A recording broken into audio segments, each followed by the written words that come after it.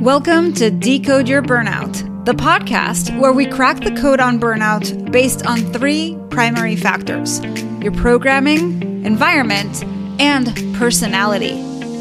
We also feature experts who debunk the myths about what it takes to be successful in their industry and spin those tips to fit the workplace so you can optimize the way you work. I'm your host, Dr. Sharon Grossman, a psychologist turned coach, author, and burnout expert. If you're burned out and want to go from exhausted to extraordinary, book a free breakthrough session with me by going to bookachatwithsharon.com. And if you want to see how you're doing and what to focus on next, download the Burnout Checklist. You'll find the link in the show notes or go to bit.ly/checkyourburnout. Now let's get started.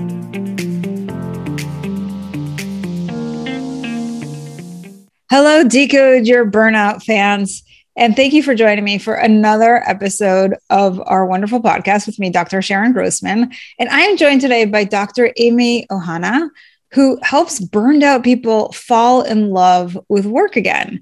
She's a licensed professional counselor in Oregon and a full-time professor at the University of Western States. Amy's research interests are human potential and motivation, erotic intelligence, which isn't necessarily about sexuality, and spirituality. She's the author of 2 published books, When Your Child is Grieving and Beyond Burnout: What to Do When Your Work Isn't Working for You. Her passion is to help people reconnect with themselves, the divine, and work so that they can experience life to the fullest. Amy, welcome to the show. Thank you, Sharon. So great to be here. You are doing such amazing work, and I love that you're in the burnout space. You're doing it a little bit differently than I am. And I think one of the things that really maybe intrigued my interest was this whole idea of erotic intelligence. And I'm wondering if you could maybe speak to that and if that ties in at all to this idea of burnout or burnout prevention. For sure. I became interested in the term erotic intelligence recently when I read a relationship book by world-renowned psychoanalyst or psychotherapist Esther Perel. Prior to that, though, when I was writing my book, Beyond Burnout, I've always been a little bit of a mystic and had just very deep connected experiences with the divine or God or whatever word you use for that. And when I was writing my book, Beyond Burnout, I had this very vivid dream or experience with the word eros, which is the Greek word for passionate love. When I began researching the true meaning of that word, it really didn't have as much to do with romance or sexuality as it did with connection. The root of the word actually means oneness or deep connection. And so that experience that I had, that dream I had, was actually more about love energy or passion related to connection that we have for our work. And that was how the Beyond Burnout book came about, specifically chapter 10. From there, it sort of launched my interest in erotic intelligence, which, when you look at the root of the word erotic, which is really an adjective of the word eros, it has more to do with how we feel connected to our work and how we feel disconnected, which is really what creates burnout. Yeah, so we are going to come back to this. We're going to take a little bit of a sandwich approach. So that was one slice of the bread. And in the middle of the sandwich, we're going to ask you to tell your burnout story, and then come back and talk more about erotic intelligence and how being passionate about your work ties into burnout and burnout prevention. Sure, absolutely. Yeah. So take us on the journey. Help us understand what happened to you. What were you doing? And why did you burn out? What was going on there? I've always been a type A high achiever kind of person. And when I finished my bachelor's degree in psychology, I became a social worker, and I entered the field pretty young, naive, and on fire. I was going to go save the world. And I found out pretty quickly that was not going to happen. And I burned out. And it was so severe. I actually thought about going back to school to get an MBA because in my burnout state, I was like, what's going to give me the best life? Money, not meaning money. So I started studying for the GMAT, applied to business schools. And then I just knew deep down that wasn't the career for me. I was made to be a teacher and a writer and a helper. And so I had to figure out this burnout thing in order to do the work that I was made to do and that I was truly passionate about. So would you say that, you kind of gave us some ideas, kind of broad strokes about what led you to burnout. And you talked about how you were trying to save the world. You were naive. So what does that translate into? Were you like working too many hours, or were you feeling like, a lot of times people feel very guilty for focusing on themselves. It's like, I have to give everything away all the time. Mm-hmm. What was happening for you that you ended up burning out? Well, I certainly was working long hours and pretty perfectionistic, I think. And of course, in social work, high caseloads, demanding environment, all of those external environmental things were present for me. But what I learned in my own personal journey and actually in my research, because I ended up writing my doctoral dissertation on burnout, what I learned was that our internal methods of coping, including the messages we send to ourselves, have just as much to do with burnout as those environmental stressors that we experience. And so the burnout journey of resolution is really coming back to oneself and learning about one's personal patterns of coping, how we see the world, our personal belief systems, and also how we make meaning, especially around our work and what our work does for our own personal sense of meaning, the messages that and the ways we define ourselves through work. And I'm so glad that you brought up this idea of the messages of coping and the belief system, because that is your programming. And that is certainly one of the big contributors. You mentioned prior to that, it was a demanding environment. There were a lot of, there's a large caseload. So there's a lot of those kind of environmental stressors, but certainly your programming coupled with that environment was, even more fuel to the fire. So can you talk to us a little bit about those messages of coping that you were referring to? We'd love to get maybe an inside glance of what that sounds like, because I'm sure a lot of people listening to this can probably identify with those. Well, so I'll just be really candid and share some of the messages that I had picked up along the way, maybe in my early life, and how I had to confront them. So for me, I really equated my worth with my performance. I'm not good enough unless I achieve. And it took me a long time for me to realize that that was a subconscious message. It was like a tape running through my head that I had to actively confront and change. I think for many women, we experience similar messages around our worth and value based on how we look, how we perform, how we manage, and how we care for people. And that's just socioculturally sort of embedded in women, especially in Western cultures.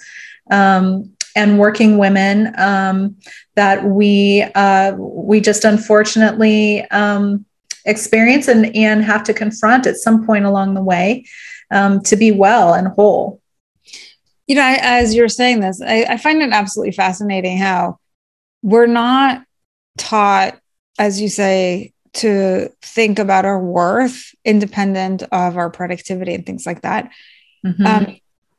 It's almost as if the opposite is true. It's almost like we all go to class and the lesson is you're not worthy unless you produce something. Because I have to tell you, so many people that I talk to and that I work with have that exact same belief. And it's unbelievable how profound and how across the board you see this with people. It is so incredibly common, right? So, thank you for being vulnerable and sharing that, but it's also not really unique. It's actually, like, as we could say jokingly, very popular. Yes. Yeah, exactly. It's kind of like, it's a tape many of us carry around in our heads that we feel really ashamed about. And when we actually start talking about it and addressing it, it's like, oh, I'm not alone in this. Actually, this is I'm more normal than I am abnormal. Oh, 100%. Yeah, it's so incredibly common. So you have this programming and you have this very strong environment that basically demands a lot out of you. And you're this A-type personality, you're a doer, right? And you're trying to save the world. So, it all kind of feeds into each other. And then the burnout happens. And then you spend time really thinking about your dissertation and your own experience, and you put together the book. So along the way, I'm sure you've picked up on some of the biggest myths around burnout. Can you share with us what those might be? Sure. So myth number one is I can fix my burnout by fixing my schedule or quitting my job. I think many of us, and we get these cultural messages too, like, oh, just set better goals or manage my schedule better or take a good vacation. Those are certainly great things, and please do them. But burnout is just as much an internal problem as it is an external one. The problem is it's about meaning, how we derive meaning and identity from work, just as much as it is about managing the external, the daily grind. So to alleviate burnout, it's a process. It's first a process of sitting with yourself and asking yourself, where am I disconnected? And pulling those fragmented pieces of your whole self, including your work, but especially your work, back into one whole sense of you, and into that place where you can find both rest and passion. And I know that might sound a little bit ambiguous, and I can certainly explain that a little more. But just to answer your question, the myth of burnout the first myth is I can fix this through goal setting or changing my external world. That's the myth. The actual accurate answer is it's both. And I need to start with me. I need to start with what's going on, the disconnection within me. And given everything that we know about your story, it makes a lot of sense, because if you're burning out because you think that you have something to prove, that you need to feel a sense of worthiness based on your production, then you are focusing externally, and doing that brings on the burnout. Mm-hmm. But it stems from within, from that feeling of, I am not worthy unless fill in the blank. And therefore, the work actually has to be internal. Yes, absolutely. Okay, so take us through myth number 2.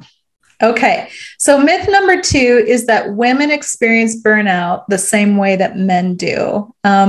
There's not a whole lot of people talking about this today that I found. And one of the things that I've learned in my own personal story, as well as the research, is that women engage with work differently than men. We find meaning in a different way than men do. And of course, I'm speaking according to stereotypes. So if you don't identify with this, maybe just use it as a point of conversation, a place to start a conversation. But in general, women who identify as she, her, and experience a lot of feminine energy are more concerned with connection, how we connect with our work, and finding ways to feel passionate about our work and feeling connected within ourselves. Men, he, him, in their masculine energy, tend to focus on task completion and doing, which is also amazing and very necessary in our workforce. The problem is that when women go to work in a masculine workforce that's about doing, when our natural style is more about connection and being, we have to work twice as hard to do than our male colleagues do, because it's not as natural for us to step into that doing energy. We can do it for sure. That's what makes us rock stars. But we have to rest more and rest in more creative ways that actually help us feel rested, because we've extended double the energy than our male colleagues have to complete the very same task.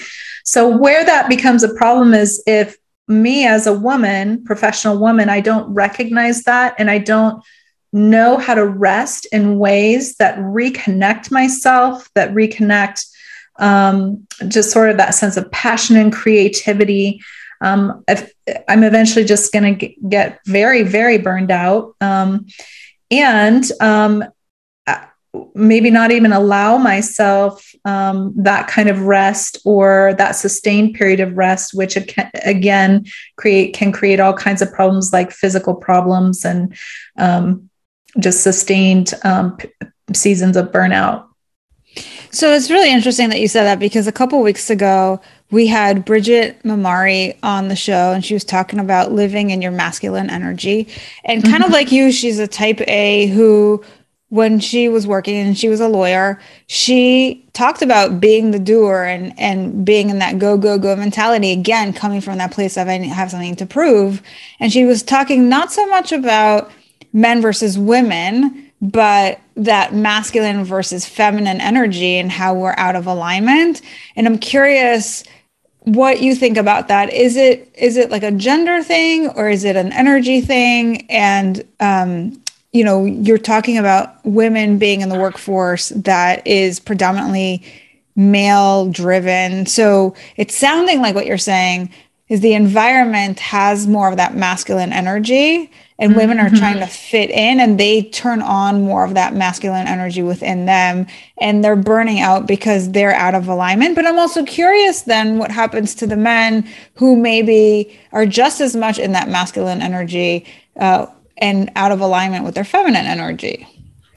Super good question. So I absolutely agree with Bridget on this.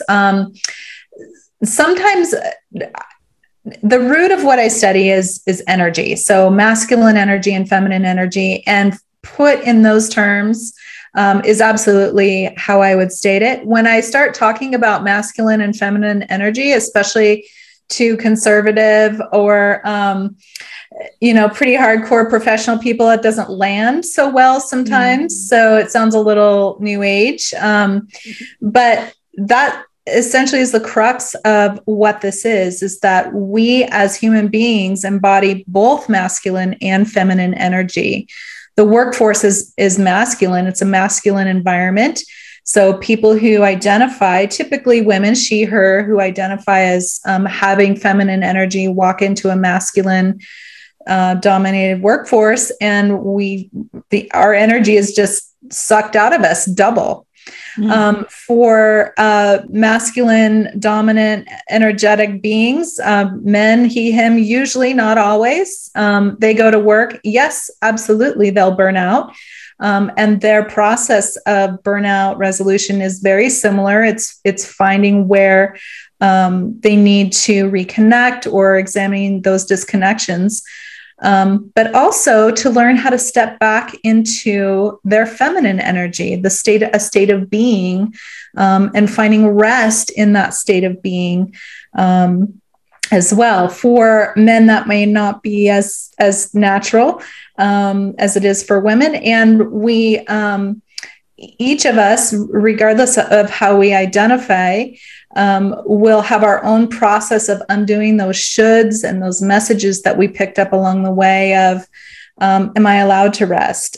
Is it okay for me to engage in this activity as a method of my healing? Is it okay to be quote unquote selfish when really it's a matter of self-care is really just a matter of reintegrating oneself. Am I allowed to do that process? Yes or no? So for all humans, all professional people, regardless of how you identify in your body. It's a very similar process, but it might be unique to each one. Yeah. So as you're saying this, I'm thinking about this idea of erotic intelligence and how you're trying to help people fall back in love with their work. And I know that not everybody burns out because they're not in love with their work. Sometimes they're too in love with their work and they're not in balance with their life. But, as you're thinking about this masculine and feminine energy and helping people become more aligned with a sense of passion, is the idea here that erotic intelligence and that passion in your work more of a feminine energy that balances out the masculine? And if so, what does that look like? Eros, or the erotic, is a feminine energy. It's the energy of oneness and connection, and from which passion is born. And so for she, her beings, we connect with that very deeply because that's just a natural form of our energy. So the erotic intelligence piece is learning to recognize that, learning to embrace it. And that's a big one for many of us because the word erotic brings up a lot of stuff for a lot of people, good and bad, positive and negative. Learning to embrace that erotic energy within the self, and then learning how to channel it and engage it in ways that are productive and pro-social. And for some of us, that might be a learning curve as well, because the erotic and or sexuality tends to be a part of the human being or human psyche that is split off quite a bit, hidden perhaps, a very important and valuable piece of us. Part of what I study is that, or the message that I have is that the erotic is not just about sexuality. It's about so much more than that. It's about life force energy. So learning how to reconnect with that and integrate all of that energy into the core self. And I got to imagine when you're talking about creating that connection, the meaning and the purpose, for some people, especially the ones that are burning out, maybe because, as we said, they're too passionate about just their work and they're letting the rest of their life slide away from them. Maybe it's about reconnecting to other parts of your life and creating more of a balance across the board. So for that kind of person, perhaps their journey towards erotic intelligence is learning how to it sounds like they may have already embraced the erotic within themselves. Their journey might be to learn how to channel it in better ways for them so that they don't burn out because they're overly passionate about something, their work or one particular thing. And so we're talking about reigniting your love for your career, maybe finding more balance across the board with your life. What about the people who are, as you mentioned in your story, are out of sync with themselves, right? They don't have a lot of the self-love and self-compassion. They're focused so much on saving everybody else, but they're working themselves, basically to the point of burnout. Wouldn't you say there's room in this idea of erotic intelligence of finding more self-love for your, more passion, more compassion for yourself? Well, I would argue that, or my perspective would be that for an individual in that state, you are in a state of disconnection. If you aren't feeling whole in who you are, exhibited by a lack of love for self, the first journey is to find that wholeness. And that comes back to that whole idea of oneness. You're disconnected within yourself. And so why is it that you can't love yourself? What is it? What's the block there that's preventing you from wholly embracing, accepting, holding, loving yourself and working on that block? And that's your first point of healing. It's not about your work. I mean, that's certainly going to come somewhere along the road, but that first piece is reconnecting, reknitting the self. So there are multiple layers to this idea of erotic intelligence. You can work on your relationship with yourself. you work on your passion and meaning around your career and your work, and certainly more about your life at large. And so there's a lot of work that we can do to increase that form of intelligence in our lives, is what it sounds like. And I love that you are integrating all of this spirituality into the idea of our existence here on the planet and showing us how to do it in really concrete ways. Amy, any other tips that you want to share with people listening who are struggling right now? Well, first of all, I just want to normalize your experience. This is a very normal part of the U.S. workforce, or the workforce all over the world, especially in Western cultures. One thing that I'll address is the third myth, which is burnout is depression. So oftentimes when you feel burned out, you might wonder if, hey, am I clinically depressed? Do I need medication? So my answer to that is you could be, but let's look at how burnout differentiates from depression. They have almost exactly the same set of criteria. So that means with burnout, you'll have the emotional exhaustion. Perhaps you can't focus anymore. You're physically exhausted. You can't complete tasks like you usually would. Perhaps you're having sleep disturbance, weight gain, feelings of worthlessness. I basically just recited the diagnostic criteria for major depressive disorder. So the big question is, am I burned out or am I depressed? And the answer to that question is burnout always comes from your occupation or work. So if you can link your symptoms to your occupation or work or vocational identity, because vocation is different than our work sometimes, then you're looking more at burnout, and the process of healing that or addressing that might be a little bit different than if you were treating clinical depression.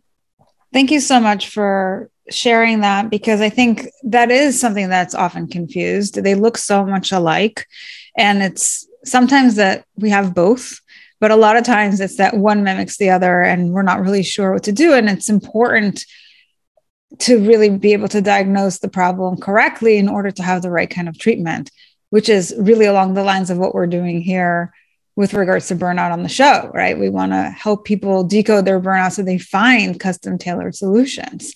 It's not Absolutely. A one size fits all. So yeah, that's really, really important. So Amy, you're doing all this amazing work. You're helping people fall back in love with their work and just find that connection back to their life, their job, tune into their spiritual side, if you will. If somebody is interested in looking you up or maybe reaching out to you, where can they find you? They can find me online at www.amyohanna.com, no apostrophe in Ohanna, and I'm on LinkedIn as well. Wonderful. Well, for all of you thinkers, feelers, and doers out there, I hope that you take this to heart, that no matter what's happening right now in your work, you can find your passion and your purpose again. And of course, regardless of whatever your personality code is, my goal is to spread the word that burnout is a unique experience. And by decoding it, you can find solutions that are equally unique to you. Please help me spread this message by subscribing to the show on Apple or Spotify and leaving us a review, telling us what you think, feel, or do differently because of the show. And if you're watching us on YouTube, you can leave me a comment or questions to answer in future episodes. And please recommend the show to anyone you know that's struggling with burnout. If you're ready to take the next step with me to decode your burnout, go to decodeyourburnout.com, and I'll have all of Amy's wonderful information and links to her books in the show notes. So make sure to check that out, and I'll see you right back here next week.